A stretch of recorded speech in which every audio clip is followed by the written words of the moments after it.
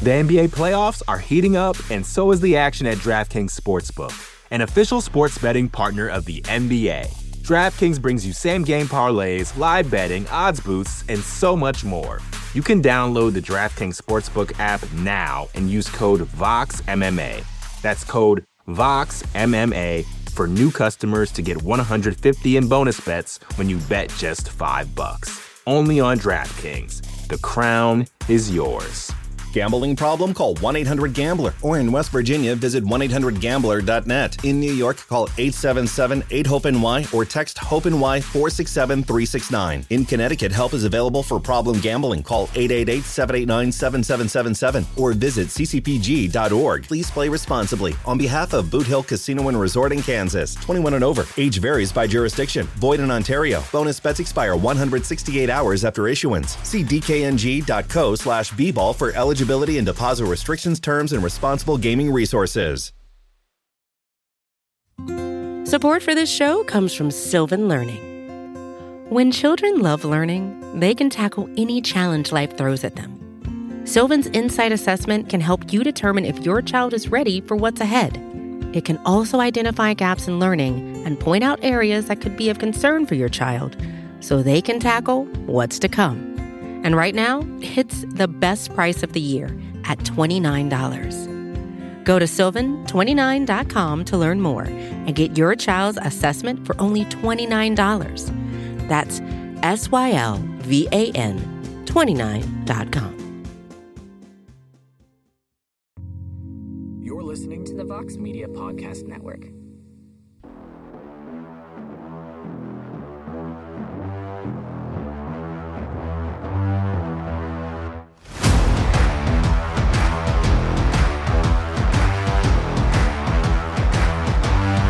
Well, hello there, everybody, and welcome to a brand new edition of On to the Next One here on the MMA Fighting Podcasting Network. I am Mike Heck. Thank you for checking out the program this week, and for the first time in quite a while, there was no UFC event this weekend to matchmake for, but we still, in our infinite wisdom, wanted to give you something on the program this week, and my friends, the co-host, the co-matchmaker, the best friend, and the Prince of Positivity was like, you know what?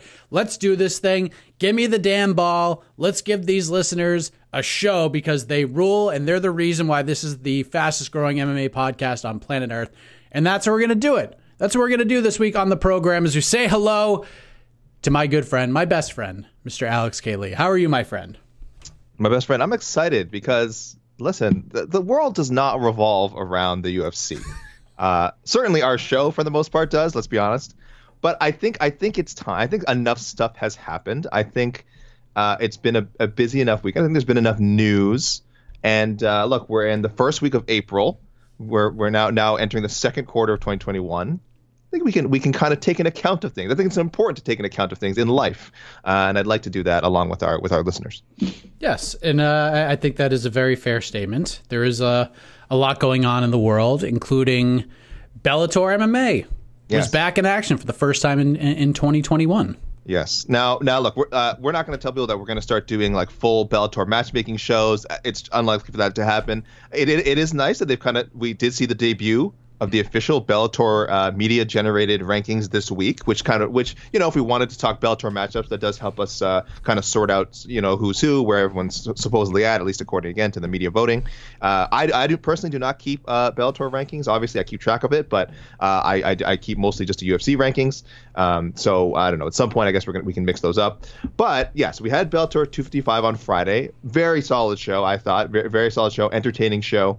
I loved the intro. I loved the Showtime acknowledging, of course, the past with Strikeforce. I thought that was great, and we got some pretty good fights. And we also got the benefit of this card being free to watch everywhere. I know it's geo-locked in some parts of Europe, so I apologize to any of our European listeners.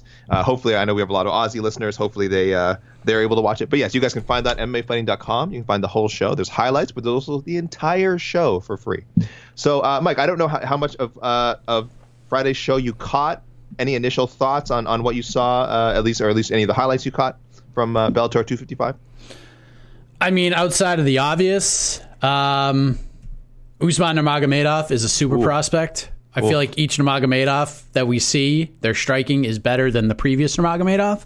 Usman looked good. Mike Hamill is a dog, and he was in there for the entire fight. But Usman is a very good prospect, no doubt about that. We saw Mandel Nalo with an absolutely ferocious knockout. Magomedov is super duper prospect on his way up. I have a feeling that guy, no doubt, that guy's fighting for a Bellator title before this year is over, in my opinion. Big win for Jason Jackson. Can't help but I feel like the judges got it right. It was a super close fight. The judges did well there. Kana Watanabe, two of the judges got that one right, but one decided to score for Alejandro Lara. But that was a good scrap nonetheless, especially the early going. Lara was landing some big shots, but Watanabe got better and better as the fight went on. That third round, I actually felt legitimately bad for Alejandro Lara. She was trying so hard to get up in a reverse position, and Watanabe was like the Dikembe Mutombo of women's MMA. She's like, not happening. But some really solid performances, no doubt about it. The prelims are fun. I'm sure we're going to talk about the main event and how special that was. Yeah. But it was a fun card, fun returned and debut in 2021 for Bellator MMA. Look, this is a matchmaking show, so I want to emphasize the matchmaking. I know people. And I think this is one of the silliest criticisms you can have in combat sports. Are like, I don't like when Bellator takes some of these, supposedly big prospects and puts them in there, like in what's obviously a squash match or someone they're supposed to be. I'm like, that's how you build up prospects, guys. This is how it's done. AJ McKee now is 17-0, 18-0. There's a reason he's one of the most talked about featherweights outside of the UFC. It's because they built him up the right way. He spent his whole career with Bellator, and they never rushed him. They never rushed him into matchups, and they shouldn't. And you mentioned Usman Nurmagomedov. Mike Hamill was the perfect opponent for Usman Nurmagomedov's debut. The perfect guy. Super tough. Is going to stand and strike with him, which is, again, like you said, Usman is a very good striker. And Usman pieced him up. Usman got to show off his striking skills, which are very highly vaunted. So that was great matchmaking. I thought the Watanabe Lara fight, that was one of those fights. No matter who wins, Bellator has someone they can push towards a flyweight title shot. I liked what else? Oh, we mentioned Magomedov, just looking absolutely incredible. So another top guy at bantamweight, maybe. Again, probably one of the biggest prospects in bantamweight outside the UFC. Mandel Nalo looked great. So, yeah, look, people can say even Chris Gonzalez, I thought him adding Roger Huerta to his resume. It's a nice name. I know Huerta, of course, is past his prime, but good name to have in your resume. So if we're just talking matchmaking, it was a great thing for Bellator, a great night for them. And, yeah, we'll talk about the main event. Of course, this matchmaking was the product of this tournament, this ongoing featherweight Grand Prix. Mike, I don't know how you feel about it. I know some of the fans are like, oh, why do these Grand Prix take so long? Which, again, I don't necessarily agree with. But, I mean, how do you think things have worked out for Bellator with now Pitbull going to the final to meet McKee? They couldn't have match made better, right? No, this couldn't have gone any better. And this is like no disrespect to Emmanuel Sanchez, but their first fight, Sanchez versus Pitbull, was a very close fight. Like, I thought Pitbull won. There was no like robbery or anything like that. But Sanchez gave Patricio Pitbull everything he could handle. So we were curious, like, can he do that again? Or can he get over that hump? Or are we going to see the Patricio Pitbull that a lot of people feel is the best 145-pounder, not just in Bellator, but on the planet? And good God almighty. I mean, one just doesn't do to Emmanuel Sanchez what Patricio Pitbull did to Emmanuel Sanchez. Like, this is a special, special talent. This is a special, special fighter. He is the champ for a reason. He is, I believe, the number one pound-for-pound guy in the Bellator rankings. I mean, he should be. If he's not, then it's an absolute travesty. But, I mean, this guy just gets better and better. When you think you can doubt him, he actually comes through in an even bigger way. So this fight with AJ McKee, especially with what AJ McKee did in the semifinal against Darian Caldwell, that submission, are you kidding me? Like, this is perfect. That face-off between those two guys was unbelievable. Like, it was so good, just silently talking to each other, like, verbally trying to assassinate each other without screaming. Like, it was just so cool. Like, I cannot wait for that fight. Like, of any fight we could see in 2021, I don't know if it's number one for me, but it's right up there, no doubt. Oh, we're going to be talking more about this matchup and where it sits, where it's going to sit in 2021. We assume, again, of course, that it'll happen in 2021.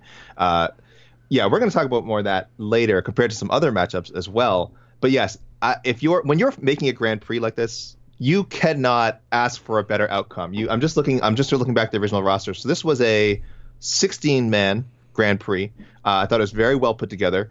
You had some, again, really good opening round matchups. I mean, you had Pitbull fight Juan Archuleta in the first round. Juan Archuleta, of course, now the bantamweight champion. Manuel Sanchez fighting Taiwan Speedy Claxton was a good one. There's just a lot of good. Pat Curran, Adam Boritz, of course, Curran, a former champion, Boritz guy who's they've been pushing for a long time. Darren Caldwell, former bantamweight champion, was in there. But so they got all these intriguing matchups. But in the end, they got the matchup that they wanted and everyone wanted the most. It doesn't always work out this way. We know this. We can look at the Strikeforce heavyweight Grand Prix back in the day, which made a star out of Daniel Cormier. But that certainly wasn't the original plan. Right. It just kind of ended up working out that way. But this is like, you make this tournament, it's like a movie. You have these two guys on opposite sides, and you hope they meet in the final, and they get it. So really, really just super exciting stuff. And as you said, man, Pitbull, Sanchez never submitted before. Never. And still never tapped out. He can still say he's never tapped out. He certainly went to sleep, but he certainly never tapped out. So He was asleep for like 30 seconds. That was scary. Scary stuff. That was scary. I thought the ref was going to do like the pro wrestling, the lift the hand 3 times thing. He was so slow to check. So yeah, he could have been a little quicker there, ref. Could have been a little quicker. I think it was. I don't want to say if I get the name wrong, but yeah, could have been a little quicker. Yeah. We'll talk again more about Pitbull-McKee. Let's just take a quick glance. I have them in front of me, Mike, at the rankings were released this week. As you mentioned, Pitbull is number 1 pound for pound. Chris Cyborg on the women's pound for pound list, number 1, of course. No surprises there. It's interesting to look at these rankings because obviously Bellator does not have as deep a roster as the UFC, so people might look at these rankings and frankly kind of see some of these names for the first time. Like they might not know who what was the ones that really stood out to me. They might not be aware of like Sydney Outlaw, for example. Sydney Outlaw is the number 5 lightweight in Bellator, but he recently beat Adam Piccolotti, who if they had rankings in the past would have been ranked highly. So yeah, it's cool. It's I think the big one that got people talking was Michael Page as the Mike. Well, that's interesting reaction, Mike. An instant chuckle. Michael Venom Page ranks number 1 in the as the number 1 contender in the welterweight rankings. 18-1 record, but of course there's been questions about his strength of schedule. So, Mike, I guess that's the first thing I'll ask you about. How did you feel about that welterweight? How they handle that welterweight situation? Michael Venom Page, number 1 contender. The fact that Yaroslav Amosov is not the number 1 ranked guy is absolutely insane.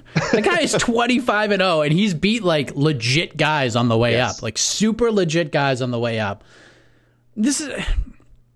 You literally just spoke about how Bellator treats their prospects and like how they mold them, and they did such a great job with Michael Page, and they continue to do so. Like, and I know what they're trying to do. Like, I feel like this is a combination of the media and Bellator and, maybe the fighters themselves positioning Michael Page versus Douglas Lima, that rematch, like making it more salable, I guess, if they book that now. Because I don't, like, some people want to see it. I don't think Page is quite ready for that yet. I don't think he's ready for that fight because we've seen it before. I don't know if it goes much differently. In fact, I think Lima's gotten a lot better since then, and Page, kind of the jury's out. And it's not all his fault because he's been set up with some of these matchups.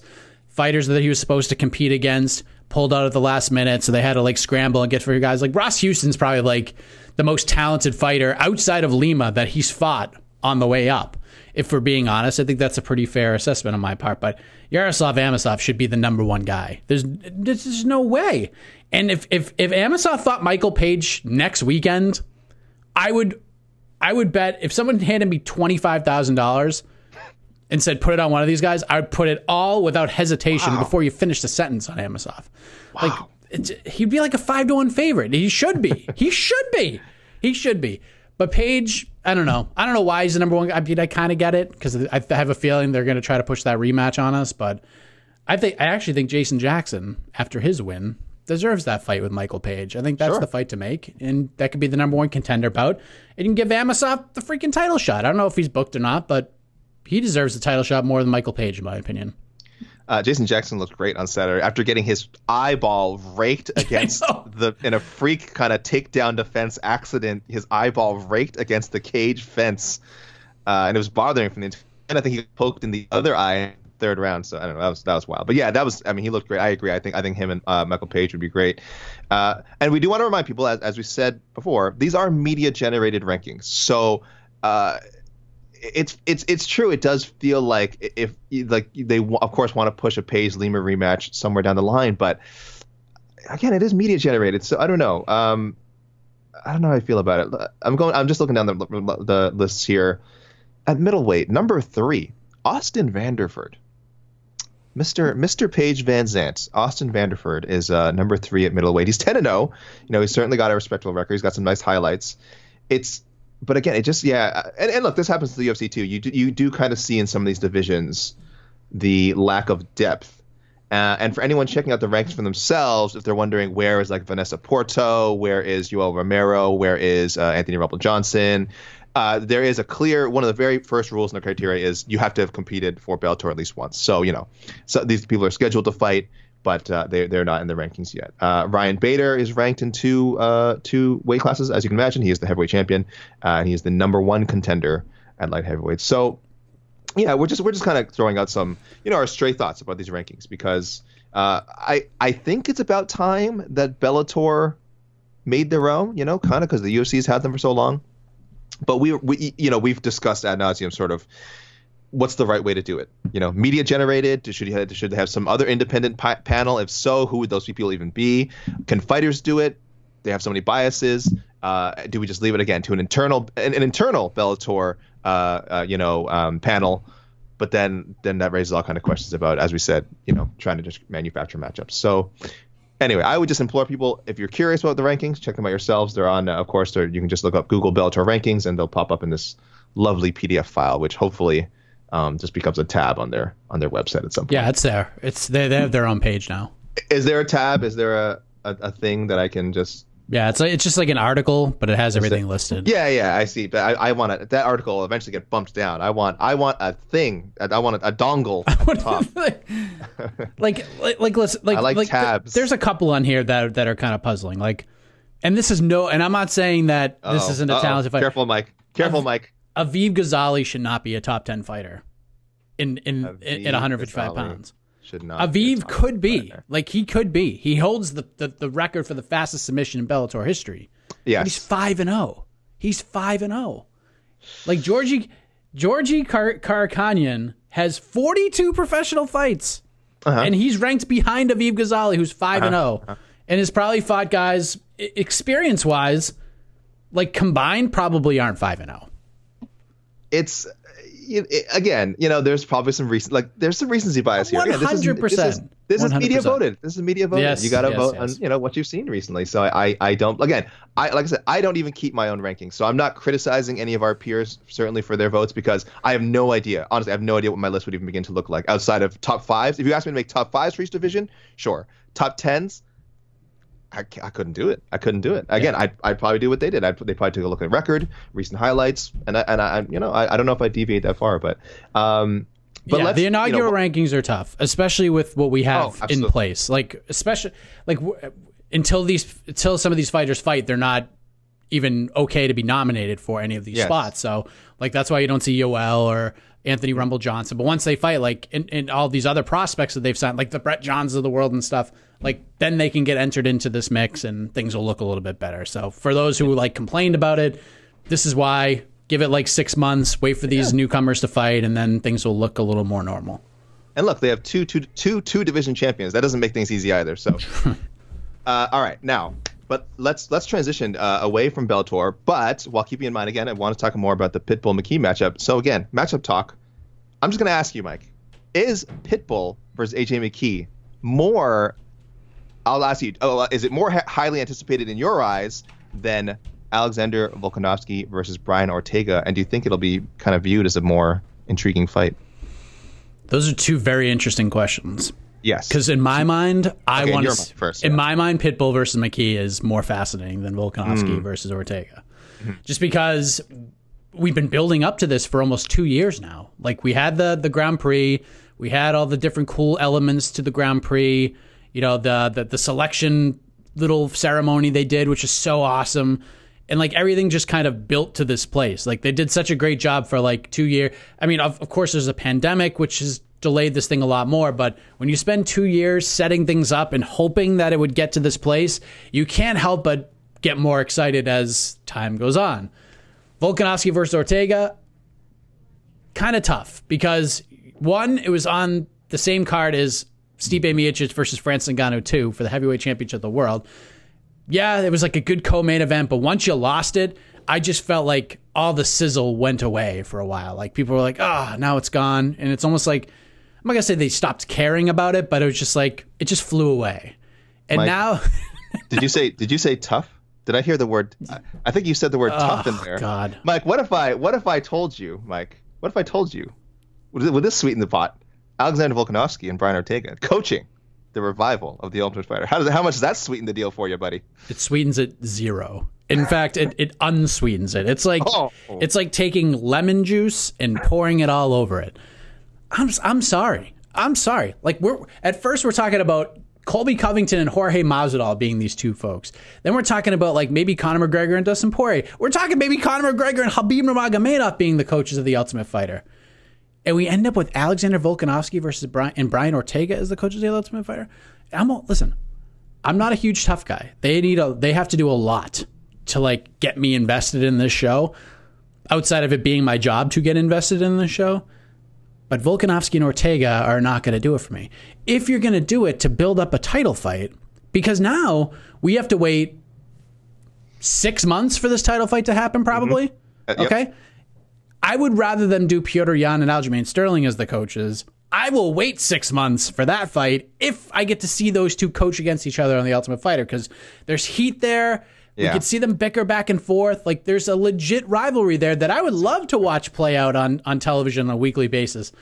There's no heat between Volkanovski and Ortega. None. Like, it'd just be like a good coaching battle. Like, who's the better coach heading into the title fight? Who will steal that little piece of momentum going into the title fight? It's just not great television. I'm sorry. And it's nothing against those guys. It's just like you need the coaches to add that extra like heat, that element heading into the fight. And this one just doesn't do it for me. I hadn't even thought about the possibility of Sterling and Yan for the Ultimate Fighter. Oh my gosh.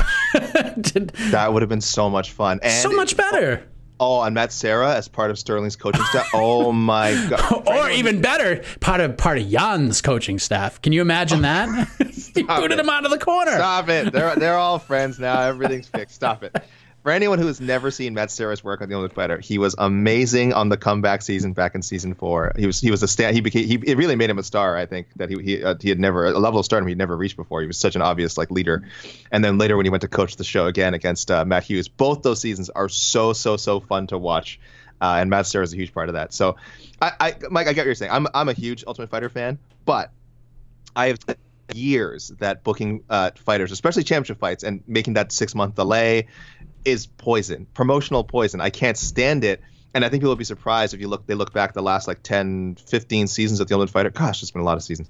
How many of these fights didn't even happen? They just fell through, because when you book that far ahead, like 6 months, 9 months ahead, look, a lot of stuff's going to happen probably that might derail the fight. And it has happened multiple times. So yes, I would much prefer, and it can happen in a 2-month span too. I understand, but I would much rather they just try and book it as soon as possible. Like these kind of fights, it's so silly, and that they go, as I've said this on other shows, with some sort of just go with coaches and don't worry about them fighting at the end. Like I said, I would love to have Matt Serra as a coach, you bring him in as a coach. I would love to have Chael Sonnen, bring him in as a coach. Bring me entertaining personalities. I don't care about the fight. Sometimes the fight doesn't happen, and it doesn't need the hype of the Ultimate Fighter, and it just delays great fights like Volkanovski-Ortega. But I'm kind of with you personally. That Pitbull-McKee matchup is so intriguing, and I hope people give it the respect it deserves. I know Bellator is going to push the hell out of it, and I hope people tune in. I hope, because there's just so often that stigma of, oh well, it's Bellator, it's not as good as the UFC. This would be a huge fight in the UFC. I mean, this is a fight night main event. This is a co-main event on a pay-per-view.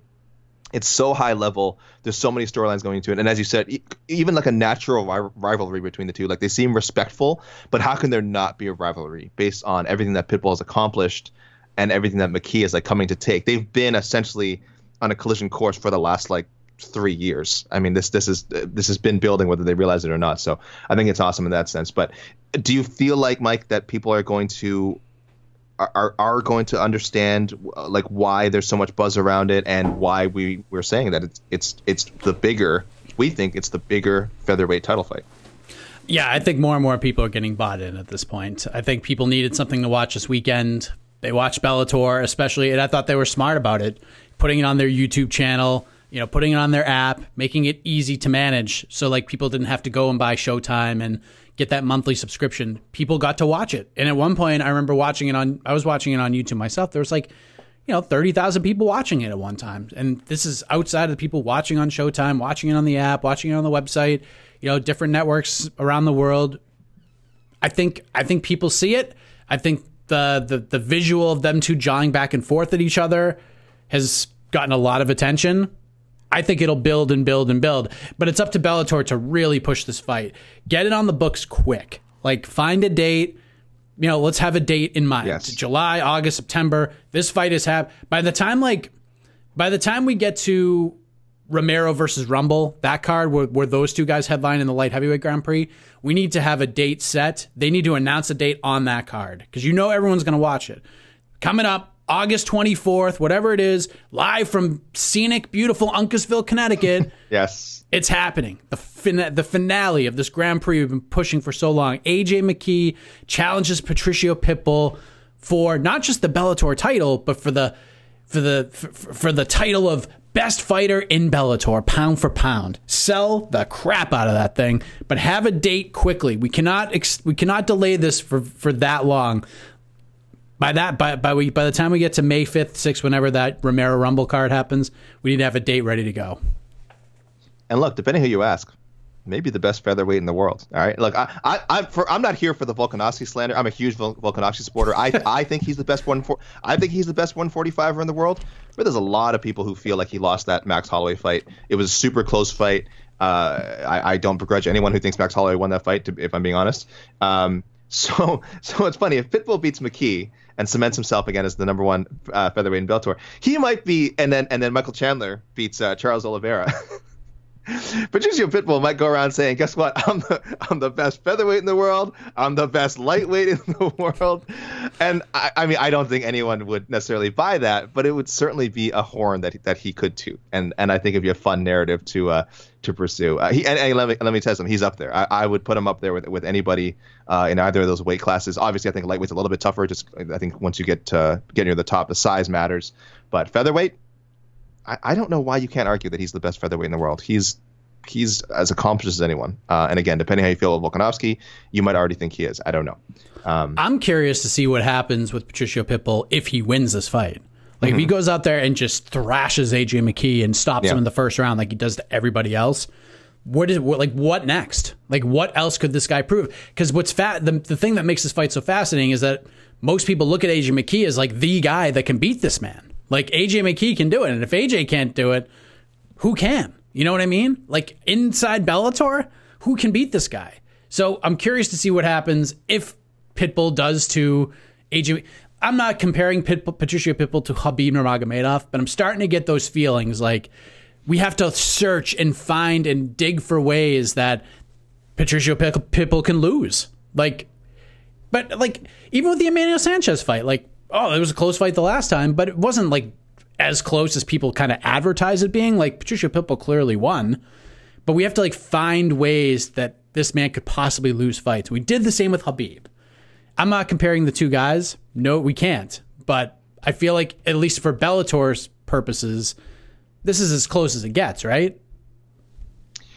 I'm looking now at first of all, you just got me thinking about a Pitbull Khabib matchup, which again, I think most of us think Khabib would win handily, but it would be fun to see either way.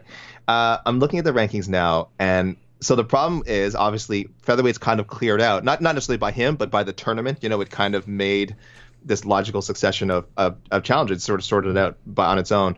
The only guy, the lowest ranked guy that wasn't in it the highest ranked guy, that wasn't in it is Pico. And unless Pico rattles off 3 straight knockouts in the next 6 months, I don't think there's any interest in seeing him fight Pitbull at this point in his career. Not yet. Someday, but again, that's assuming Pitbull's still around in Bellator or even competing. So there's some intrigue there, but that's it. Otherwise, again, ahead of him is Daniel Weichel, Pedro Carvalho, who Pitbull fought already, Adam Boritz, again, who has to build his way back. So guys who are in the tournament. So, and at lightweight, Brent Primus, number one contender. There's zero heat. in a Pitbull premise with respect to Brent premise. There's zero heat in that. Patricky obviously is his brother, is not going to fight him.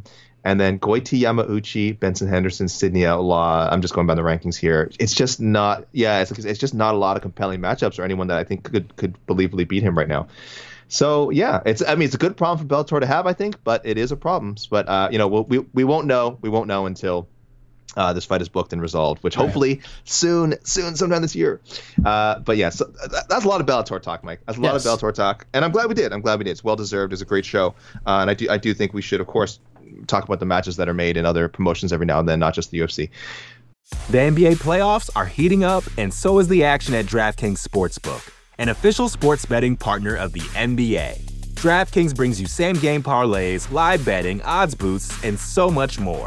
Don't miss out as the NBA postseason winds down. And new customers to DraftKings can bet $5 to get $150 in bonus bets instantly. You can download the DraftKings Sportsbook app now and use code VOXMMA. That's code VOXMMA for new customers to get $150 in bonus bets when you bet just $5. Only on DraftKings. The crown is yours.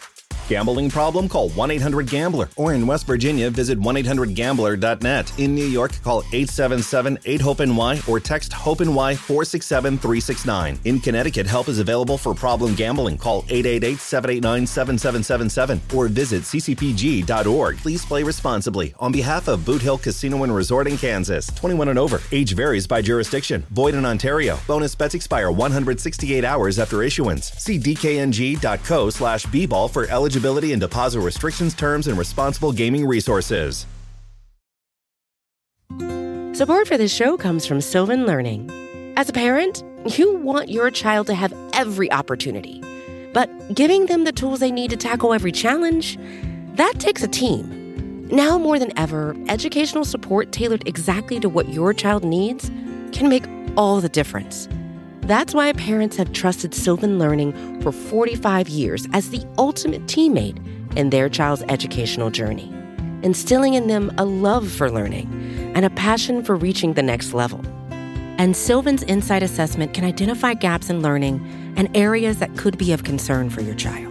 It's a 360-degree view into your child's learning that you can't find anywhere else, and helps ensure that your child didn't miss something in school that might put them at a disadvantage in the future. And right now, it's the best price of the year at $29. Go to sylvan29.com to learn more and get your child's assessment for only $29. That's SYLVAN29.com. Let's do a little check the tapes this week, Mike. Let's do a little check the tapes slash reader section. I think we kind of merge it this week. Obviously, we don't have our usual reader submissions. Mike, go ahead. You go first. You said you got some comments. You did get some comments from listeners this week. Let me go through and see what we have here. Some late suggestions from last week. Some folks want to see Tyron Woodley versus Santiago Ponzinibbio. Yeah. Kind of give him give Tyron one last shot and see what happens. I'm okay with that. What else did we see? Luke Gates called it of Diaz is a throwaway. O'Malley rematch versus Cheeto. It was a throwaway as it turned out. It was Alonzo Metafield versus Tyson Pedro. And there's like one other one. There's a couple of things that I have to like look into. Sean Brady versus Tyron Woodley. And then there's one other one that I have to do a little more research on. And then there's one that I'm going to reveal later because it's something that's been on my mind as well. An excellent tease, my best friend. An excellent tease. Yes. I do want to shout out Boston Rich, who I said had I thought was one of my favorite suggestions last week, who said that why should John Jones get the heavyweight title shot against Francis Ngannou when Glover Teixeira is right there, and Glover Teixeira has been active, and I mean he didn't really explain it. I just assumed that's what his thinking was, and then he actually said that was a mistake. He did not mean to suggest Glover Teixeira. He said, I'll just read this verbatim. This is from Boston Rich on Instagram. God, I feel so dumb. Maybe I was still hungover. Glover isn't even in the same weight class. I'll make up for it next. On to the next. I'll make up for it on to the next one. Thanks, guys. Keep up the great work. And I just said, don't apologize. That suggestion ruled. So, Austin and Rich, no apology. And we also, this happened a few weeks ago. We didn't want to, I wanted to mention a previous show and just keep forgetting that I got a new follower on Instagram. And Mike, I already told you this. I got a new follower whose name is literally, his username is literally just for OTTNO, on to the next one. So he or she has not messaged me with matchmaking suggestions yet, but I hope they do. Literally just for Otno. If you are listening, please, we want to hear from you, because that is the greatest username we've seen. So I hope that really was made just to message us for matchmaking suggestions. So that's exciting. Amazing. Yes. Our readers and you, Mike, did a good job suggesting Beneil Dariush versus Tony Ferguson, which is now scheduled UFC 262, May 15th. Very logical matchup. Great matchup for both guys. So credit to you and I keep saying readers. One day I'll stop, Mike. Credit to you and the listeners on that one. That was on point. And no one predicted, as you said, the throwaway call out from Vicente Luque. No one predicted Nate Diaz versus Leon Edwards, also for UFC 262. Our first 5-round fight that is not a main event and not a title fight. Mike, what happened here? How did this matchup get made? No idea, but Merry Christmas, Leon Edwards. I mean, this is as good as it gets. This is as good as it gets for Leon Edwards. Not having to fight, like, if you're not going to get the Masvidal fight, which you knew he wasn't going to get, if he wasn't going to get a title fight, this is the best case scenario, right? Like, this is one of those things that this is a number one contender fight without actually having to face the number one ranked guy in the division. If Diaz wins, he's fighting the winner of Usman versus Masvidal. There's no doubt about it. And if Leon Edwards, I'm sorry, that's just the way that it is. And if Leon Edwards beats Nate Diaz, this is the classic, like, we either get the star over or we give the guy who needs the rub kind of a fight. You know what I mean? This is what it is. This is exactly what it is. It came out of left field, and it's actually pretty interesting. And the stakes are very high in this fight. Very high. Yeah, I agree. It came out of nowhere, but it is intriguing. You're right. I think there's a good clash of personalities there. I think there's going to be a decent build on that front. I'm not looking forward to the trash talk. I don't think that, like, the trash talk itself will be very good. But as far as, their personalities and quotes they might provide, it could be useful. I have Nate Diaz in my rankings at welterweight rankings at 12th. I don't know why, and that's including the champions. So 11 if you want to say, like, number 11 ranked. I don't even know why I have him that high. Probably some residual McGregor victory. Anthony Pettis, I guess, was a good win. He's really beyond the rankings. Like, rankings him is kind of pointless, which is why you're right. I shouldn't be shocked by the Leon Edwards matchup. Like based on my rankings, I'm like, how does he get that fight? And I'm like, he doesn't really. The matchmakers don't really care what he's ranked at. I did not see this coming, Mike. Since we started doing On to the Next One, we've had Diaz's name thrown out a bunch of times. I think for, like, Wonder Boy. What else? Colby Covington, Vicente Luque, Damian Maia. I think people have mentioned it. I don't think anyone's mentioned Leon Edwards and Nate Diaz once. Even last year when Leon was looking for a fight for all that time, no one said, well, why not just throw these two together if they're both looking for something to do? And yet here we are. We've arrived at Diaz Edwards, which is highly anticipated now, and yet again before this week completely off the radar. So if I'm wrong, if anyone check your own tapes and you suggested this, let me know, because you're a genius. I know. Okay, so I will say this. I know, and I don't know where I said this, but I know for a fact that I said this. When Khamzat Chimaev got knocked out of the Edwards fight in March, I said, if I'm Leon Edwards, I'm doing everything I can to call out Nate. I'm turning all my attention to this man.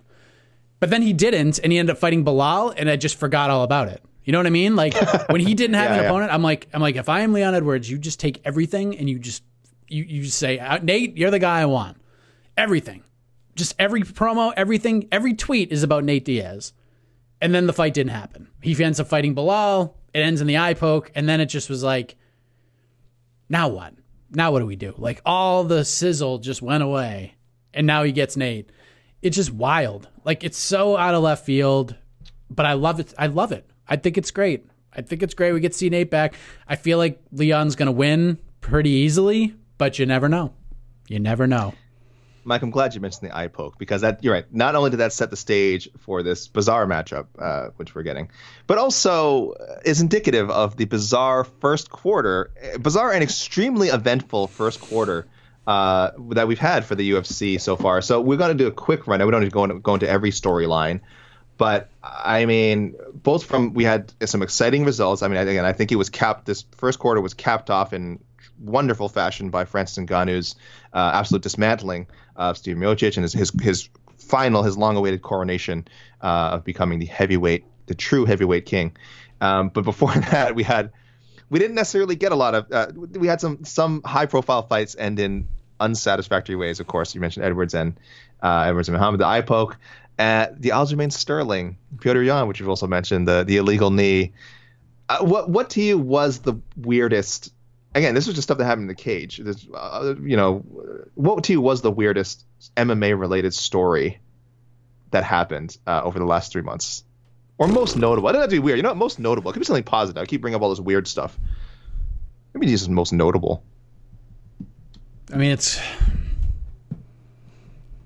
I would say this is so ridiculous because we just had a guy lose a finger, by the way, not in the UFC. Yes. We had a guy lose a finger. Okay, anyway. Because I hated everything about this, but it was probably the most notable story so far. The decision 2.0 with Khabib Nurmagomedov. Oh yes.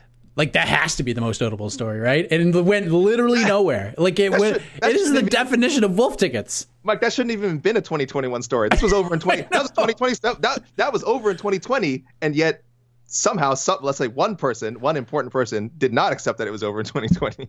It went to like the end of February, right? Like beginning of March. Like, it just ended. It just stopped. Did you not enjoy I'm meeting Khabib for dinner this weekend? Oh, again? We didn't really resolve anything, but in 2 weeks we're gonna have dinner again in Las Vegas. I'll let you guys know. You didn't enjoy all those updates from Dana White? No, I hated everything about it, and I fell for it every single time. We knew nothing was gonna happen. We said it so many times, like, Khabib is not coming back this year. Like, he's not. And then, like, he bought the promotion, and I even went on our year-end show, and I was like, you know what? I got this feeling that, like, Dana will get him back for just one more against anybody, not for a belt, not for anything. Like, he'll get him back for one more at the end of the year. I was wrong. It's not happening. But now we can move on. We have a title fight booked for May 15th between Michael Chandler and Charles Oliveira. So at least we move forward. The story of Khabib coming back comes to a close. The end. Take the bookmark out and throw it in the garbage. It's over. Yes. Let us hope that is a first quarter story and is never brought up again for the rest of 2021, because we have we'll talk about this a bit. We have a lot of stuff to look forward to. But I'll give a shout out to, again, what would have been, I think, the most memorable story of normally over a 3-month stretch. Ottman Azaitar briefly getting released for the now supposed bag of potatoes in Abu Dhabi, breaking protocol. Dana White giving this strange recap where he says someone tried to scale a building or it's not scale the building. Sorry, go like travel across like in between rooms at one of these massive Abu Dhabi buildings structures. Again, I'm babbling here, guys, because the story was frankly never resolved in a satisfactory way. Ottman Azaitar was brought back. Again, we don't know the exact circumstances of that. Obviously, his management had spoke to the UFC, and somehow it was sorted. And then later, they sort of just joked about, during a press conference, they joked about, it was a bag of potatoes. There's nothing serious. So what was in the bag? We still don't know. We still don't know. We'll go down as one of MMA's great mysteries. There's many. I'm going around. I'm sure everyone wants to make a list of all the things in MMA we'll never get the answer to. Throw that one on there. That's a big one. But again, we had new champions. New champion by dominant win in Francis Ngannou. New champion by disqualification in Aljamain Sterling. I'm sure there's stuff we're forgetting. So guys, if you want to send in your comments of what you thought was the most memorable, notable, weird moment of the first quarter so far, please let us know. Of course, you can reach me at Alexander K Lee on Instagram. Oh, sorry, on Twitter. Excuse me. T's on Twitter. Alexander K Lee on Instagram. I might have it backwards. You guys have it backwards. It's not that no, I don't. Stop it. Definitely backwards. I'm 1K on Twitter. I hope so, or at least I've been filling out things on our website wrong for a year plus. I can look this up. Okay, I'm sorry. I'm 1K on Twitter. Alexander KK Lee on Instagram. alex.lee@sbnation.com for email. Hit me up on any of those. Mike, how can they send their thoughts and comments to you? Twitter, MikeHeck_JR, Instagram, M_HeckJR. And yeah, keep those things coming because I'm excited. Lastly, again, you guys, a little bit shorter show today. We do want to talk about matchups we can sort of expect to see going forward now that we've had some of these championship pictures cleared up in the first quarter of 2021, and also kind of maybe a wild card fight that we're looking forward to. We'll see. But first of all, we also want to mention Kevin Holland, by the way, will be fighting on Saturday. And remember, people, this is why he's banned from the show. Kevin Holland is banned. We said it last time. I can't remember if we did out of courtesy make matchmaking for him because it was a new year, and we're like, it's a new year. Maybe Kevin Holland will have a reasonable schedule. No, he is banned from here. I don't care what happens. I don't care if he. I was about to say I don't care if he wins the main event, but I guess if he wins the main event, we have to matchmake for him. We'll see. We're probably still going to matchmake for him anyways.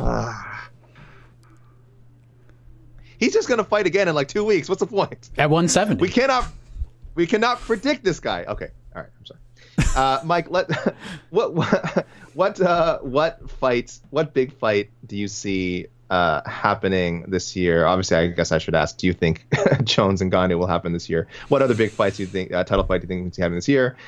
And what is this wild card matchup that you've sort of been teasing me with going to this? Or where do you begin? Wherever you like. I mean, I would like to throw out some sort of out of left field fight, but we just got one between Nate Diaz and Leon Edwards. So I don't know what else I could say that can eclipse that. But I am optimistic we get Ngannou versus Jones. I hope we get it done. But I think, honestly, and I know it's only April right now, but I think the clock's ticking. I think the clock's ticking on getting this thing done because Ngannou wants to fight in July or August. So I would say they probably have like a week or two to get this thing done. Otherwise, we're going to see Ngannou versus Derek Lewis too, and I'm fine with that fight as well. Derek Lewis is just waiting for the contract. He's loving this drama. He's sitting back and just wait. And as soon as they send that contract, he's signing on the dotted line. So he is just waiting. Yeah, and they just booked yesterday as we record Cyril Gane versus Alexander Volkov to headline the June 26th card. So that only leaves 3 guys at the top of this food chain right now. We got Lewis, Jones, and the champion, Francis Ngannou. So we'll see how that all plays out. Of course, Jan versus Sterling, that rematch needs to go down. I'm hoping June for that one. They're kind of looking at, but it's not done yet. I hope to be speaking with one Piotr Jan at some point this week and maybe get an update on that. I was supposed to talk to him on Friday, but things happened, so we had to rebook it. But wild card fight. The wild card fight that I want to see is something that I've been thinking about for a few days now, and then I actually got a DM about it on Tuesday from a gentleman on Instagram by the name of Stephen Haney Jr., who says, for on to the next one, with the featherweight title being rescheduled, who does Holloway fight? Max expressed interest recently in going back up, and somebody needs a fight. It's a very exciting fight. The winner could fight. The winner between Charles Oliveira and Michael Chandler. Steven, I agree with you. My wild card selection. Moving forward, Max Holloway goes up to 155 to take on the former WSOF lightweight champion, former UFC interim lightweight champion, Justin the Highlight Gaethje. What? Oh my goodness. That's it. Parental advisory warning on this podcast. That's it. That's the one. Especially now that we got the Ultimate Fighter for the featherweight title. Who the hell is Max going to fight? That is crazy. Well, I thought you were reading my mind because I was actually not throwing out necessarily a matchup for Max, but someone that I think should be competing this year. But before I get to that, Max Holloway, Justin Gaethje. Good God Almighty, give it to me. Give it to me. The Max Holloway Justin Poirier fight was so good, and people forget it because it was on the same card as, not forget it, but definitely don't remember as much as they remember the Adesanya Gastelum fight. This fight, I think, obviously should get either. Oh, man, it's hard for me to say. For one thing, if it's not a fight night main event, because it is certainly pay-per-view worthy, now that they've started this precedent with Edwards and Diaz, 5-round non-title fights, non-title, non-main events, that has to be 5 rounds. 100%. I don't care where it is on a card. If that fight is not 5 rounds, you are doing, again, promotional malpractice. You are doing disservice to the game. You're doing disservice to the fans. Yes, this is why, again, I know everyone's like, oh, why is Diaz-Edwards being, the first fight being set up like this? It doesn't matter. It doesn't matter. Some fight has to be the first. And now that they've done it, we can go forward.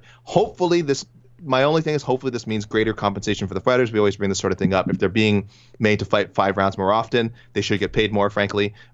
I don't think that's going to happen, but let's just hope that's, again, is at least being discussed by managers and the UFC. So, but yeah, man, I hadn't even thought of that. My only thing I was going to say was, when you mentioned Max, I was like, Max should fight Zabit Magomedsharipov at some point, but I just want to see Zabit back in action.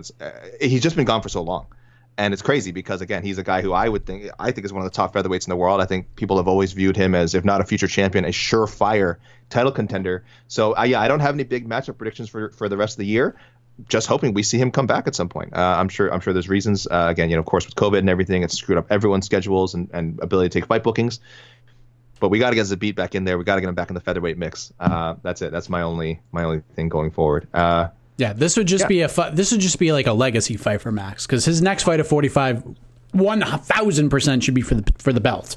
Yes. So if he goes up to 55, he goes out there and has his fun scrap with Justin Gaethje, unless he gets knocked out in 5 seconds, which, by the way, nobody knocks out Max Holloway, so I don't see that happening anytime. No way. Not even Justin Gaethje, I don't think, can knock out Max Holloway because of that chin of his.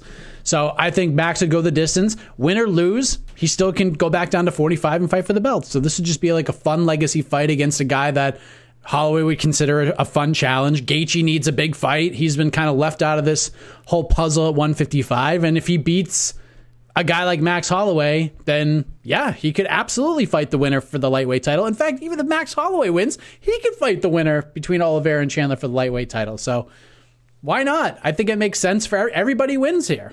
Mike, I love the way you think. Max Holloway has nothing to do, so what should he do? Go up and fight Justin friggin' Gaethje in a fight that could take years off of his life. What a fun thing to do. Fun for us, certainly. Could take years off of Gaethje's life, too. I mean, definitely both of them. Could take years of our lives watching, if we're being honest.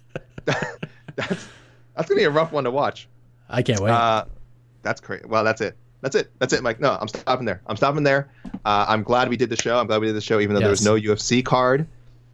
This was super fun. Yeah, hopefully guys, next time, I don't know when the next time, we won't have a show.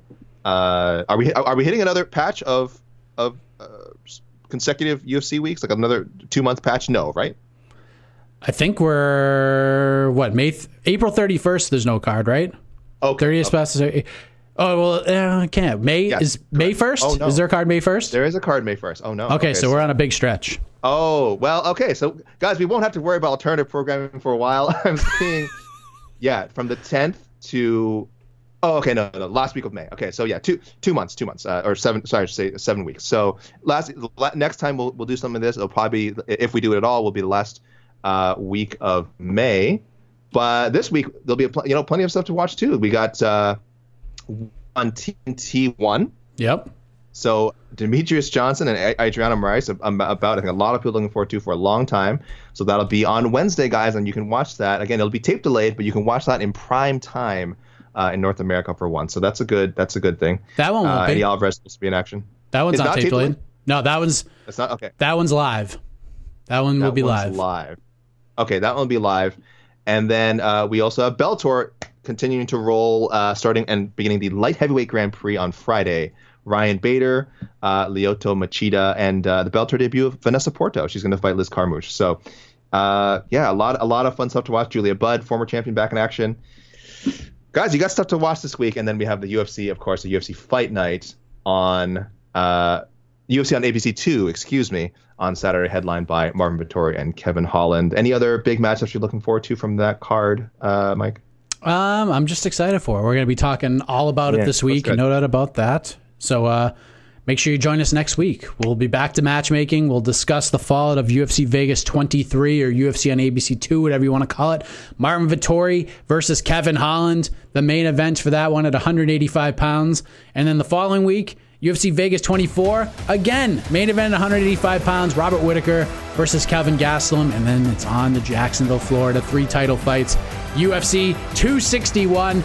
We're going to have a lot of great content, a lot of great programming. On to the next one's going to be fire for the next several weeks. So for AK, I am Mike Heck. Remember, don't take this stuff too seriously. MMA is supposed to be fun. We will have Lots more fun right here next week on to the next one,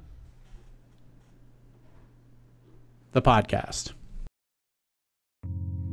You're listening to the Vox Media Podcast Network.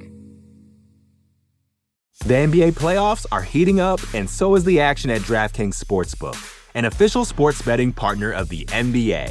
DraftKings brings you same-game parlays, live betting, odds boosts, and so much more. You can download the DraftKings Sportsbook app now and use code VOXMMA. That's code VOXMMA for new customers to get $150 in bonus bets when you bet just $5. Only on DraftKings. The crown is yours. Gambling problem? Call 1-800-GAMBLER. Or in West Virginia, visit 1-800-GAMBLER.net. In New York, call 877-8-HOPE-NY or text HOPE-NY 467-369. In Connecticut, help is available for problem gambling. Call 888-789-7777 or visit ccpg.org. Please play responsibly. On behalf of Boot Hill Casino and Resort in Kansas, 21 and over. Age varies by jurisdiction. Void in Ontario. Bonus bets expire 168 hours after issuance. See dkng.co/bball for eligibility and deposit restrictions, terms, and responsible gaming resources.